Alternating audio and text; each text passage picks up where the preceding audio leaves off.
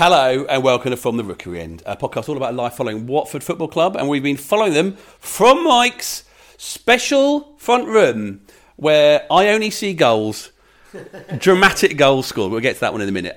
With me this evening is Mike. Good evening to you, John. And your wonderful brother, Andy. Oh, is that me? Wonderful. Well, I would say you're my favourite Parkin, but I think I do prefer Liz. She's much funnier out of all the Parkin siblings. We've just watched Watford away at West Brom. It ended just about 1-1. Let's start with the first good thing that happened, and it was pretty spectacular. You've probably seen it. You were either watching the game, at the game. It's one of those things that's going to be replayed across social media as clips for weeks and months to go, because basically we can stop the goal of the season competition tonight because Ismaila Sarr, Michael, technically scored, and I use that word precisely, technically a brilliant goal. Absolutely wonderful, wasn't it? They've just seen the replay on the TV in front of us now, and it's the touch that gives him the opportunity to hit it from 5-10 yards inside his own half perfectly. The trajectory was absolutely perfect. So much so that as soon as it left his foot, you thought, right, this has got a chance. It's one of those, everything just clicked into place. No, you're wrong there, because someone did tweet us, I can't remember who it was, who said, when he did that, what on earth are you doing? Oh, hang on. I thought exactly that initially, and then there's just something in you. If you watch enough football games, you know where the ball's going. You can tell that it's in with a chance. But I think the credit goes to initially the touch, and then the wherewithal to do it, and then to actually deliver something like that is absolutely extraordinary. Any of us who have ever kicked a football before know how difficult it is to kick a ball that distance with accuracy, with that trajectory to get it over the goalkeeper. Just an absolute sensational goal. No words I can come up with will do it justice. Sheer brilliance, and it took something like that to get Watford ahead in the game. It did get us ahead, but let's focus a bit on Ismaila a bit, Andy. Well, I've got a word for it. I thought it was a clearance. I thought we were just trying to get it out of our half for once. We'll talk about the Watford first half performance. But in terms of Ismaila overall, he missed that penalty. It was a very weak, no power behind it, in the wrong place. Let's not dwell on that. But his performance overall, I think he upped it a little bit from last week. He was a bit more ever-present, which I didn't quite feel he did as much compared to the other two last week. Yeah, no, I think Dennis and Sarr role reversal this week. Dennis looked much better last week. Sarr looked a bit insignificant, even though assisting for the goal. But yeah, Sarr was much more involved, in everything Dennis touched today seemed to go out of play. Yeah. So better from Sarr, and if we've got those two, if one of them's doing it, then that's helpful. But none of the front three really got a look in today, really, did they? No, they just didn't gel. It's exactly like we said last week. We've got those amazing toys on Christmas morning, and how do we slot them together to get maximum enjoyment? And we talk about Ismaila Sarr. He really is the sort of man, one of the men of the moment. I think there's someone at the other end of the pitch who is the Watford man of the match, who we'll come on to, I'm sure. But I think the important thing to recognise is absolutely sublime goal when Watford were up against it. And he's absolutely right to sort of tongue-in-cheek call it a clearance, because for the whole game, Watford were up against it. We played most of the game in our own half. Yet, Ismaila Sarr, yes, he missed the penalty, but he won it. And so that's the impact a player like him can have on games. And in the Championship, I'd said it earlier, I do not think Watford will steamroller many sides. It just doesn't happen really in this division. Obviously, there's the occasional anomaly, but there aren't many teams who just turn up, batter everyone week in, week out. And let's caveat this whole conversation, actually, with saying that West Bromwich Albion away on a weeknight under lights is a very, very difficult proposition. And I think if you'd have offered anyone in this room a point before we started, we'd have probably gone, yeah, all right. We'll bank that, I think. Well, Arlo was in the room with us, and I reckon if anyone wouldn't be, I think Arlo would have done. But credit to Sarr, dreadful penalty. Let's call it out for what it is. It was a tame effort. He thought he was going to send the keeper the other way. Button's got a very, very good record defending penalties. I think he's saved a very high percentage of the penalties he's faced in the Championship. Bad penalty, but he earned it. So disappointing on one hand, because we had that really, really clear-cut chance to win it. A penalty is pretty much the clearest cut chance you're going to get. But you weigh that up against the chances that West Bromwich Albion had in the first half and in the second half. It would be churlish to be anything other than happy with a point, I think.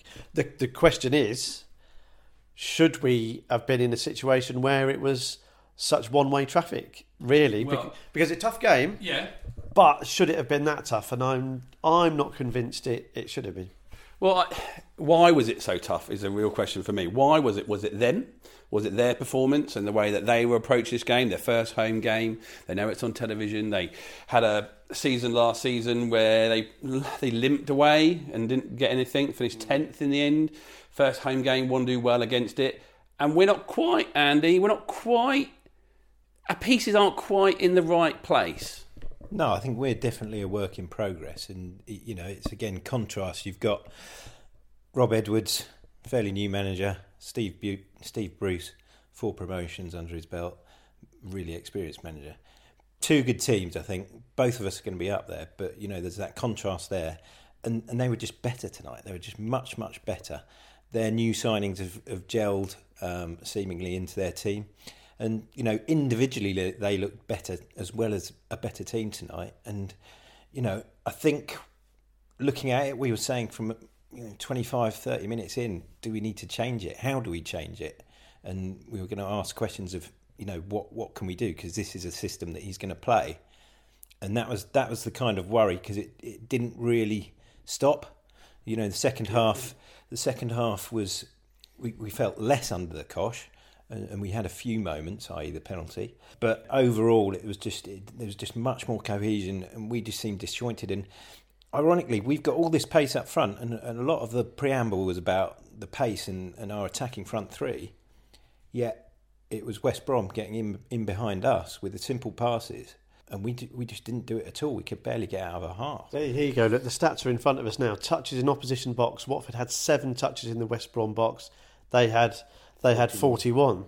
And I think Watford were really up against it. And I think for me, it was West Brom were able to get down the flanks and get in behind us, which is what you'd be expecting Watford to try and do, really, with the way they're set up. And I think we weren't able to stop it down either side, really. It was pretty relentless. Dan Backman had to make a real host of decent saves in the first half.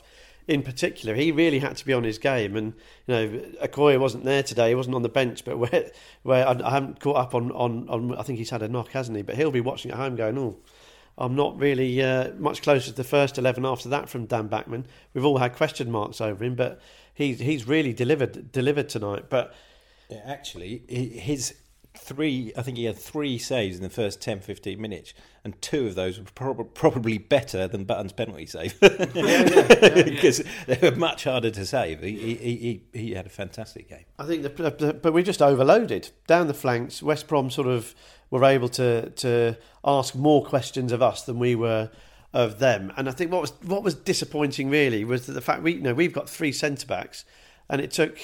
Yes, the West Brom goal was a decent touch, a decent finish. Yes, it had been coming. Yes, they deserved it. But for us to give that particular goal up when we weren't particularly good down the flanks, because we're focusing on having that central 3, to get undone as easily as we did for the goal was a little bit annoying. I thought a little bit frustrating. I think Andy's absolutely right. I think a work in progress is exactly the right terminology. But I think the same issues that we saw last Monday in terms of how we get the ball from front to back. I mean, Ismail Assar's got an idea of how you get the ball from front to back, pick it up, whack it into the back of the net from a million miles out.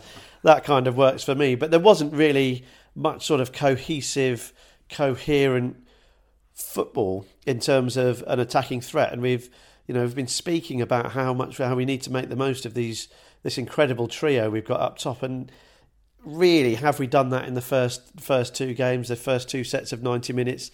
The answer is no. Well, João Pedro was coming very deep to pick the ball up to try and progress it through the midfield, because the ball wasn't progressing through the midfield at all. And did you put that down to the men that were in that midfield, Kayembe and Cleverley, or did you put it just down to the numbers? Personally, I think it's the numbers, or maybe a bit of both. I think, it just felt light in the middle. he was just getting bypassed at every point, and it just felt compressed. You know, we both had 10 players out on the pitch on the outfield, but we were squeezed into this section, and West Brom just kept getting through us, one way or another, where it was down the flanks or through the middle. So I'm questioning that. I mean, but Kayembe seemed a little bit sort of insignificant today. I didn't see a lot of him. Might have been because Eli kept standing up in front of me. But, yeah, I think it just didn't work tonight. This system, if this is what we're going to play, it didn't work tonight, and I felt it was light. You know, I was calling for us to go 4 at the back and bring on another midfielder. Well, that's my. I'm no coach, but that's my question. Is like, where does that extra man in the midfield come from? Maybe not in terms of taking away from someone. Does it come from the front, where they go 2 at the front, or is it they would go 4 at the back? Mike, what do you think? Particularly in this game, I don't mean necessarily long term, but particularly in this game, do you think it would have been easier to add someone to the midfield to get that progression through by taking someone from up front? We've just watched a replay of the West Bromwich goal, actually, and I might have been doing them and us a little bit of a disservice. It really was a lovely ball, great take, and a good finish. And that's their only goal of the game. Mm-hmm. So whilst the performance leaves a little bit to be desired, and I agree with everything that you've both said about us, Watford, being up against it, and it feeling like, as supporters watching it, we need and should have to change something. If you actually look at the game, their one goal was extraordinarily well worked. We've had a good goalkeeper. Let's not forget Dan Backman was an international goalkeeper. So we've got a good goalkeeper. Good goalkeepers keep out good efforts. So you could argue that away from home, it was almost a masterclass. I'm not going to... Oh, do we have a title for the podcast? Almost a masterclass there, Michael. Yeah. But you say it was... Yeah, I mean, that's where I wanted to go to in the end. The fact is that actually they scored 1. We kept the... You know, we were being battered, the word we kept using in this room. Battered and battered and battered. But actually, nothing came of it. Yeah. Because of Dan Backman, but because of actually the defensiveness, the defensive side overall. Yeah, I mean, look, don't get me wrong. it's not a masterclass. But if you win 1-0 or 2-1 away from home with a smash and grab, that is kind of the archetypal description of a decent away performance. It's an odd one. A goalkeeper's there to make saves. Backman made several tonight. We only conceded 1 goal, and it was a good one. And it was a good one. And as you said earlier, we've come away with a point, deserved or not. We've got a point. It's another point at one of the hardest away games that we're going to come across this season. Yeah. So, you've got to take the positives out of it. This is the question. Would you expect to dominate away at West Brom? Yeah, I think it's difficult, isn't it? Because this is so new to us. Rob Edwards is new. This is not necessarily a new team, but the system's new. It's new to us as well. So, whilst I was calling for change in the game, you've got to trust it. You've got to trust the manager. Yeah. We've given this guy a chance. We've got to trust him. We've got to see how it pans out. And so far, we've got 4 points from 2 games, 1 at home and 1 away. That, Jace would always say, win your home games, draw your away games. That's what we've done so far. So, we can pick the bones out of it, and there was improvements from last Monday, definitely that were required. And there's more tonight, but we've got a point away, and I think that's what we've got to take away from it, and look to Burnley on Friday. If West Brom play like that at home against the majority of the rest of the division, they'll win. Yeah. So I think we have to take the positives, as Andy rightly says. But I think also, as critical friends, we would like to say, well, with the players we have, we'd like to see a little bit more in terms of, what did we create on the counter? Are we looking at it thinking, okay, well, if you want to go there and play a game where you're going to sit and you're going to absorb pressure and you're going to be happy with it to get the ball in. Now, if Ken Sema had not been out there on the left and trying to be defensive, which isn't his strength, and he was being far more defensive this week than he was last week. I can't even remember him getting past the halfway line. Then their best player, then we've got the man of the match, was the man he was up against, Wallace, who was pinging them in. 21 crosses he made, creating 7 chances. For me, that's the bit that we were saying, he's having terrible. Well, there was quite a clear, obvious thing that needed to be corrected there somehow. And Ken doing that being there isn't the answer. But then, when the substitutions were made, it was Kamara, very grumpy looking Kamara, was taken off, and Gaspar brought on, and Ken wasn't corrected, Mike. Is it wrong for me to think that he needed correcting? Potentially, yeah, because I think what we can take, if you're reading between the lines, we're thinking that Gaspar isn't up to speed in terms of starting. Do you, by default, not change a winning side? You keep the side. You're in possession of the shirt. You win the game. You execute what the managers ask you to do. So you stay in possession. So I think there's something to be said for that. Ken Sema is a really good Championship player. I think we didn't see the best of him tonight, but that's for all the reasons that we've spoken about. Ken Sema is best when he's got a little bit of space to run into. He can do his little thing down the left, beat a man. It never looks like he's going to do it, but he always seems to manage to do it. It's almost like Lloyd Doyley defending. It's like, well, he's just going to go past him, and then all of a sudden he looks like he's got 8 arms and legs, and it's impossible to get past. Well, Ken's the same going the other way. He can beat a man with some sort of Jedi mind trick, it would appear, but he just didn't have the space to run onto that. And so I kind of understand why that switch was made. Taking Kamara off and bringing a right back on is fine. It's sensible. What you're suggesting, so the substitution doesn't. So if he brings Ken Sema off, Kamara to left, and so that might have been it. But he did a decent smothering job to a degree, I guess, Ken Sema. But we're just seeing clips of Rob Edwards watching the game, and what's telling is, and this is by no means a criticism, is that he is obviously learning very, very quickly. He is obviously a big step up for him in terms, and we're starting to learn a little bit about how he holds himself, how he what his sort of personality is. So Sheffield United last week, Paul Heckingbottom and Stuart McCall, they're remonstrating with the fourth official. They're up, they're out, down, they're up, they're down, they're out of their technical area. Really, really vocal, really demonstrative. Whereas that just isn't Rob Edwards at all. And he's been thrust into the limelight. 2 massive games, another massive one to come on Friday on the TV. Again, I said it earlier, what was the point in getting relegated from the Premier League if you don't get a game on a Saturday? We might as well go straight back up, lads, I reckon. But he will be learning and he will be watching, and we can see it sat here. He'll be recognising, and I think he's a savvy guy. He's a steely, determined guy. He will know where his side is currently not doing what he wants it to do, and will have the concerns, I guess, that we saw today as well. So it's a baptism of fire for Rob Edwards. He's having to manage a squad which is full of players, some of which will be disappearing when we don't know, but almost certainly in the next sort of couple of weeks or in the next transfer window. He doesn't know what's coming in. And then he's having to play Sheffield United, he's having to play West Brom away, Burnley at home. It's a big step up without wanting. I'm not being reductive or being condescending. It's a big step up from Forest Green. He looked very, very not somber as he came off the pitch. He went and clapped the fans, and you're right, he's taking it in, and he sort of, he did. He wasn't.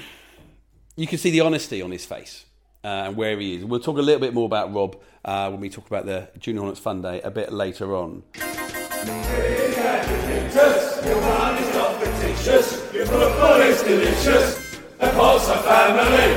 A podcast by Watford fans for Watford fans. This is From the Rookery End. We just stopped and watched Rob's post-match interview. Honest, which is always a good thing. Yeah. He looked a little bit shell-shocked, Michael. I wouldn't say shell-shocked. I think it was a very, very honest appraisal, and I think at this stage of the season it's something you can get behind. He was very, very clear that he wanted to give credit to the players for digging in. But he was at pains to point out that that's the bare minimum. And so he's setting standards. He's saying, throw your body on the line, give it everything you've got. but that's the minimum. We expect that week in, week out. So obviously we're on board with that. I like the fact that he didn't soft soap it. He didn't try and whitewash it. He said that we were probably ultimately a little bit lucky to get a point, but you earn that luck to a degree. I like the way he talked about Ismaila Sarr. They mentioned he had a chance to win the game with the penalty, which of course we did. But the reason, as we spoke about earlier, one of the big reasons we're in that position is because Ismaila Sarr turned it on. So I like the way he's honest. I like the way he's protective of his team. I like the way that he's obviously trying to build something in terms of belief in each other as a group. But he talked about, if we said this was happening, it was better than Beckham's goal, wasn't it? Yeah, the Beckham goal from 1906 is, of course, been brought out of the Sky Sports archive. About a yard further. But what he did say, though, was it wasn't our night, and it's like you can't really quantify that. And we weren't good enough with the ball. So if we're going to really drill down into what he said, the stuff he said was good. And I can get on board with what he says. And I think, as Watford supporters, we were sitting here nodding, going, yeah, fair enough, Rob. You're representing us well on national TV. You've said it how it is. Steve Bruce was pretty magnanimous as well, talking about the goal. So all round, two nice football managers. We've had a decent result. That's fine. But he's also said we need to be better. We need to be better with the ball. How does that manifest itself is my question. What are you going to do, or what is this group, what is this head coach going to do to fix that? Because, it's fine margins. It doesn't necessarily need to be much. No. There's loads of games, and often it'll just be a little bit of quality that will be the difference. But he's spoken about being better with the ball. How are we going to be better with the ball? Is that a sort of change in personnel? Is that a change in approach? That's what will interest me, and I'm sure our fellow Watford supporters in the coming weeks, because it's another hugely difficult game. Arguably, well, not arguably, the hardest game of the trio so far. Burnley at home, they're looking really, really decent. Really look like they're ticking under Vincent Kompany. They'll come to Watford without any fear. And knowing that they'll know that a point away at Watford, for example, would be deemed a good result. So they'll come with the pressure off, and the pressure's a little bit back on us after the way the game has panned out tonight. So we said it before the season started. This was going to be a steep learning curve for Watford. It was going to be a steep learning curve for Rob Edwards, and it's panning out exactly like that. But football isn't easy. Being competitive in the Championship isn't easy. Putting together a squad, melding together a team that can do what needs to be done to get up out of this division really isn't easy. And, we're showing glimpses that they've got the guts, at the very least, to get that done. Yeah.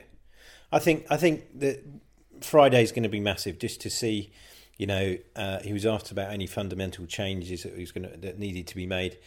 We'll see on Friday. I think, obviously, if we put in a better performance on Friday, it's all good. This can be forgotten because the performance can be forgotten because we've got the point. That's in the bag. If we put in a better performance on Friday and we do manage the ball better and we create some chances, etc., then we move forward positively. And that may be with changes or without. But I'm sure they'll watch it back. They'll see, as a group, what they need to do better, and individually what they need to do better, and hopefully we can see that come to fruition on Friday. From the Rookery End, a podcast about life following Watford FC. This week was I had a fantastic day, a very hot day, but it was the Junior Hornets Fun Day at the training ground. If you wanted to go along, you had to apply and enter, and there were hundreds of children there. And all the players as well. I went along with Arlo and with Eli, this is what they thought about their day in the Dome. So, boys, we have finished living our afternoon in the hottest place on earth, otherwise known as the Watford Dome. We've been to Family Fun Day. Eli, how was it for you? I think it was quite fun. Quite? Fun. Okay.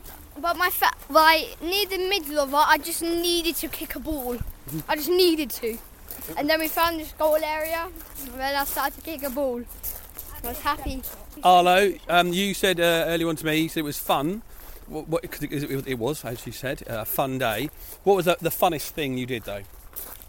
Meeting the players and knocking Eli off of a bar. Which game? There was lots of inflatables and stuff, weren't there, around to play a game? What did you knock him off? When you played the gladiator poodle stick thing, yeah? I won 3-0. Eli was great at it. He just fell off right at the end. Yeah, it was. He threw himself into the throw a bit too much, I think. So we spent a lot of time in lines, Eli. Which players did you get to see? Actually, easy question. Which players didn't you get to see? Now, who's your favourite? I think my favourite, I think it might have been Barkman. Who had the longest queue, you think, to line up for? Oh, Saar for definite. It was like 20 metres. But it didn't take that long. No. The line, everyone, you looked on the line, you thought, it's really long, but actually, the kids were having their pictures taken and all the adults with them, so it's like half the size, really was. But it was a very long queue. Him and Pedro, I think, had the longest. And you got at the end there, you had a bit of a chat with Rob Edwards outside. He was there for, I think he was the last person to go out of all the playing staff, and he was sat outside having a chat, and you guys having a chat with him and some of the other boys. What was he telling you about? He sort of told us about they used to play for 9 teams. Okay. Some of them are Aston Villa, Norwich. So basically, you guys were interviewing him about his history as a footballer. Yes. And Arlo, what's he like? We got to meet him for the podcast. What did you think of him when you met Rob? Good first impression. He looks like a coach that can have fun but also make them do well. Yeah, I got that as well. And we got to see Anne. Always good. Yeah, she's just Anne, isn't she? And you get a hug from Anne, Eli? Yes. Actually, I got to catch up with Anne at the halfway through and see how today was for her. And she never likes it when I record these interviews, but I did anyway. Here's how it went. Taking you back. Yeah. You're not doing... I am. Hey. Just quickly. So how is it, Anne, being back at a Junior Hornets Fun Day? Absolutely buzzing. What's the best thing about it for you? Looking out and seeing all those hundreds of little ones in their yellow shirts and seeing William Trusticon. Oh, why William so much? I just like him. Okay, we'll leave it there. And there was Rob did a lot. You went on stage and had got interviewed, and then Rob got interviewed. He speaks so brilliantly, doesn't he? I think he's wonderful, and I think he's another Graham Taylor. But he said he likes Graham Taylor's what he did, but he wants to do things his way. Yeah. But he's got the same ideas, but he wants it to be Rob Edwards, and I think he'll succeed. Yeah, and there's lots of kids lining up for autographs for the players, but you had a little line, didn't you? Yes, I did. Can you believe it? But I noticed your two didn't come. Oh well, they're good They're friends. a bit older. Yes, Yeah. yeah. Well, no, it was amazing, and like, compared to what we had in the 80s, it's a whole other level now, isn't Oh, it? it is. And it's credit to Dave and Barry and Chris, and I think they're going to have what we had, but it's going to take time. And don't forget, we were in the lower divisions, but now, well, we are again, aren't we? But being in the Premier, you've got to deal with all the big clubs. Yeah. But we've got the big hearts, John.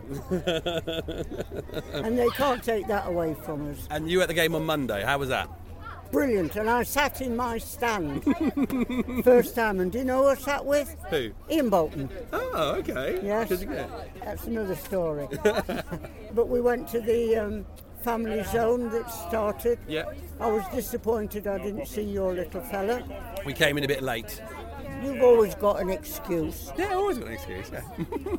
But no, We'd only got back at 5 o'clock from a weekend away. Okay. So we were. I come from Cambridge every time. Yeah, but you hadn't spent 4 days at a music festival drinking a lot of beer, had Well, you? that's your choice. That is my choice. But no, it was lovely, and I think for once all the flags made the atmosphere in the family stand. They've pushed it up a bit, and it was lovely. And it took me back, John, to our days. You know, we used to say Watford, Yeah. and they used to take the mickey out of us. But the family stand did it on Monday night, so I was well pleased. I thought, yes, we are going back all those years. Yeah. No, it's slightly higher pitch Watford. No, Watford. no, But Watford. it means a bit more. Yes.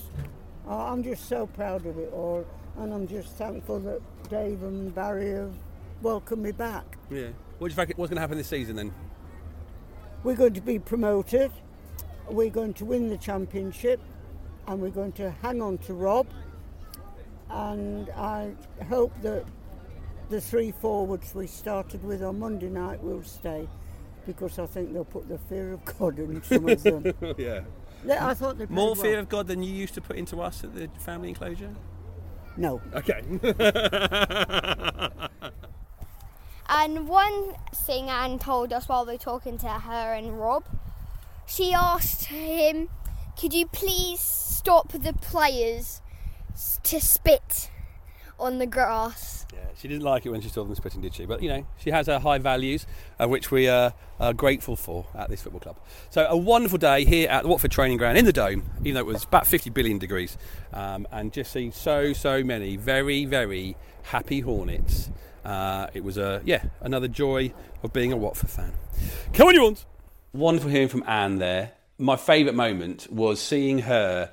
Firstly, I saw her out the front, and I saw her stood at the, because it's a what do you call it, a spinning door, and she was there with her Junior Hornets t-shirt. On the back it said Staff. I went, Anne, why does your t-shirt say Staff on the back? It should say Legend.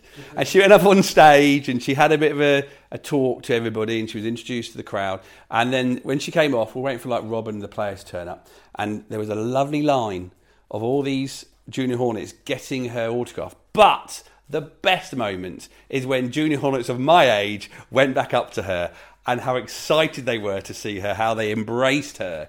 And it was just pure love. And you can hear that, how proud that Anne is in that little chat that I had with her. Another big thing, huge thing we're going to have in the next couple of weeks, in fact the entire season, is celebrating Watford's 100th anniversary of playing at Vicarage Road. I went to the Hornet shop today, and as I went round, I don't know what you want to call it, the parade of shops, previously there was a big billboard of the We campaign, and they've changed that with a 100, and it's got the Vicarage Road. So this is the big season. There's the next 2 home games, or no, not the next 2, the QPR and then the Middlesbrough home game, I think it is the 2 after Burnley, when the actual anniversary of moving to Vicarage Road happened. There's going to be lots of events. There's a book coming out. We're going to chat to Jeff Wicken about that. He's written that book. But last Friday, I went down to Watford Museum to chat to, or to see the new exhibition that they've got on until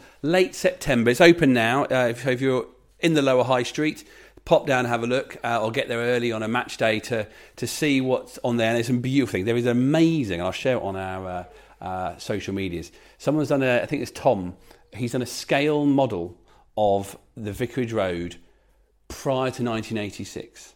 So it's the old Shrowdales, it's all the things, the scoreboard, you name it, it's all there.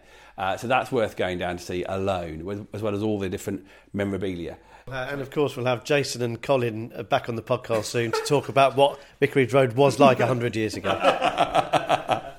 Boom, boom. I brilliantly got the luck of catching up with the biggest collector of all things Watford, Sir Nigel Gibbs. He was there, and I caught up with a bit of a chat with him about the exhibition, which is on now. So, Sir Nigel, here we are at the museum. Now, how many of these items are yours? Because you've got a collection of it. You are a collector. I am a collector, yes. I didn't know I was at the time, but I seem to pick things up over my career and just bring back good memories. And a lot of people over the past have liked to have a look at them. And then, obviously, getting here, invited here tonight has been very special. Obviously, seeing so many things that I was part of and new stuff as well. Yeah, Vicarage Road, we're celebrating 100 years of being here. Your first game, do you remember your first games? My father was asked to join the club in 1977, so then when he joined the club, I was able then to come to the second half of the season, so I watched all the home games.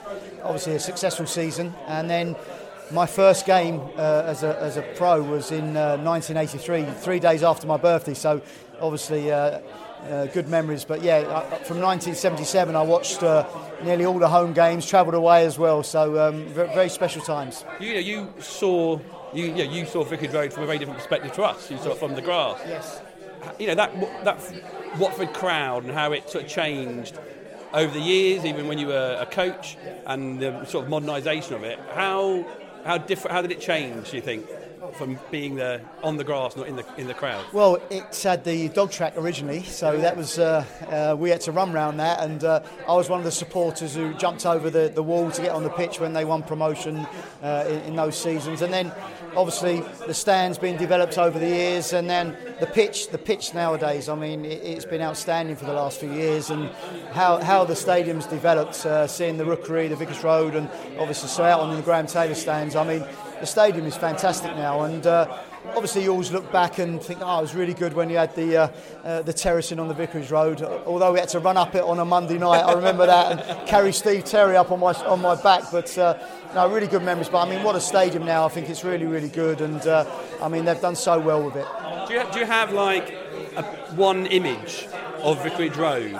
You remember, like maybe a certain room or a certain place. Yeah, I always remember the dressing room. So when you were an apprentice and you were in the away dressing room, but then when you became a pro, you were lucky enough to go into the first team dressing room, which was like a massive thing for me, because when you was an apprentice or a junior pro, you didn't go in there until you were invited in. So that was a special time. And actually, I'm a professional now. I could go into the home dressing room and the brown benches and the brown wall and the little gym and the physio room off it. And just thinking back, that was a special time. But I was saying to someone earlier on, when I became a schoolboy, I had a schoolboy pass, so that allowed you to get into the games. So there was a few occasions when we played Nottingham Forest in the League Cup. I was the first one in the ground. I was the first. So I showed my pass, go down the steps, past the tunnel, and then along into the Vickers Road. So I'm just standing there, just in awe of what was coming, and just little things like that. Great memories. When you had your first game there, yes, because you were so in awe as someone watching, how long did it take you to get over the fact that you are playing on this pitch as a first team player? Well, I only had a one game, and then we played the away leg in the UEFA Cup, and it wasn't until the season after that I then got back into the team. So I'd had that little taste and thought, wow, this is incredible, because when you're focused on the game, you hear the noise in the background, but when the game stops or the whistle, it's a throw, then you hear the noise and the comments and stuff like that. But just the buzz of the fans is hard to explain, really. It's absolutely brilliant, and that's the one thing you miss when you retire from playing, is that match day buzz, and the elation when you've won, and obviously the sadness and the disappointment when you've lost. But one of the games, and a lot of fans talk about it, when we played Liverpool in the Cup, and Ian Rush dived and got the penalty. But that was the fullest I've ever seen Vicarage Road in all my time. But the atmosphere that night was something else. But I mean, there's so many games and so many evenings. It's a special place. Your favourite object you have, and the one object you would like to have in the Sir Nigel Gibbs collection? I think where we're standing now is the Watford Observer clock. I mean, that's something special. So I'm not sure Heidi would like that, but would it fit? Well, yeah, I'd make it fit, So yeah, I mean, that's got always special memories. I think I had a couple of shots that hit it at one time. Well, those clocks, the arms are broken. That's it. That's probably me. I've got to be honest. I really like the flag here tonight, and that flag. It's a yellow flag with the old Watford logo and the two players in that tackle. Yes. Where was that in the ground? That was the red line corner of the Vickers Road end, and there's a guy called Sailor that used to go, and that was his job, to go and put the flag up and bring it down. So that would be really, really, really special to have that. I've actually got a flagpole in my garden, so that could go straight onto it. But no, there's so many good things here to look at, and it's really good to come and see it. We've talked a lot about the game, and we'll talk a lot about the Burnley game in a few days' time. But we have to congratulate. I don't know about you, but when I started seeing the fancy football things turn up in the last couple of days, I was like, oh, do me a favour, go away. I only ever sign up, I pick my team, I might make an adjustment after 2 weeks, and that's about it. We had quite an episode last year, I think it was, Mike, when we were the Brighton away game. Arlo got a little bit of a sticky situation. Yeah, a literal schoolboy error when he made, I think it was about 10 substitutions without realising you're only allowed to make, is it one a week? So he basically wiped out all his points with a glut of ill-advised transfer. So I think he's had a decent week this week, though, so he's happy. The man to my left is pretty happy as well. Kelly Summers, as we know, is a Fantasy League expert, host of all sorts of TV shows and podcasts on the subject. She's got a league, Fantasy League. Who's top of that, Andy? Oh, I don't know, Mike. I haven't checked. Who is it? Screenshot after screenshot has been cascading into my phone. He's in work early, waving his phone around. Oh, do you do Fantasy League, mate? Do you do Fantasy League? So yeah, Andy's had a pretty good week. But we're not doing one this year because I don't think there is one for the championship, and I don't have the head for it. But we do want to congratulate because he got in touch wondering if we were going to do a league again, and also I think because he wanted to show off because he was the winner of our Fantasy Premier League, which I think I looked at in August and didn't look back at again. I don't know where Hodges Heroes, I think was my team name. I think lower than mid-table. Richard Tudor, he got in touch. Thank you so much, Richard, and congratulations on winning our league. There are no prizes. But come on, I think you've just explained why him winning deserves a prize. Because you and me are the same. We sort of start it with all good intentions, and it's like, I'm not very good at this. I really haven't got the energy. So Richard's obviously kept it up, won the league. I think I'm going to come up with a prize for him of some description. Richard, I will sort something out. It might not be amazing, but I think you deserve a prize. Congratulations, mate. Well done, champion. So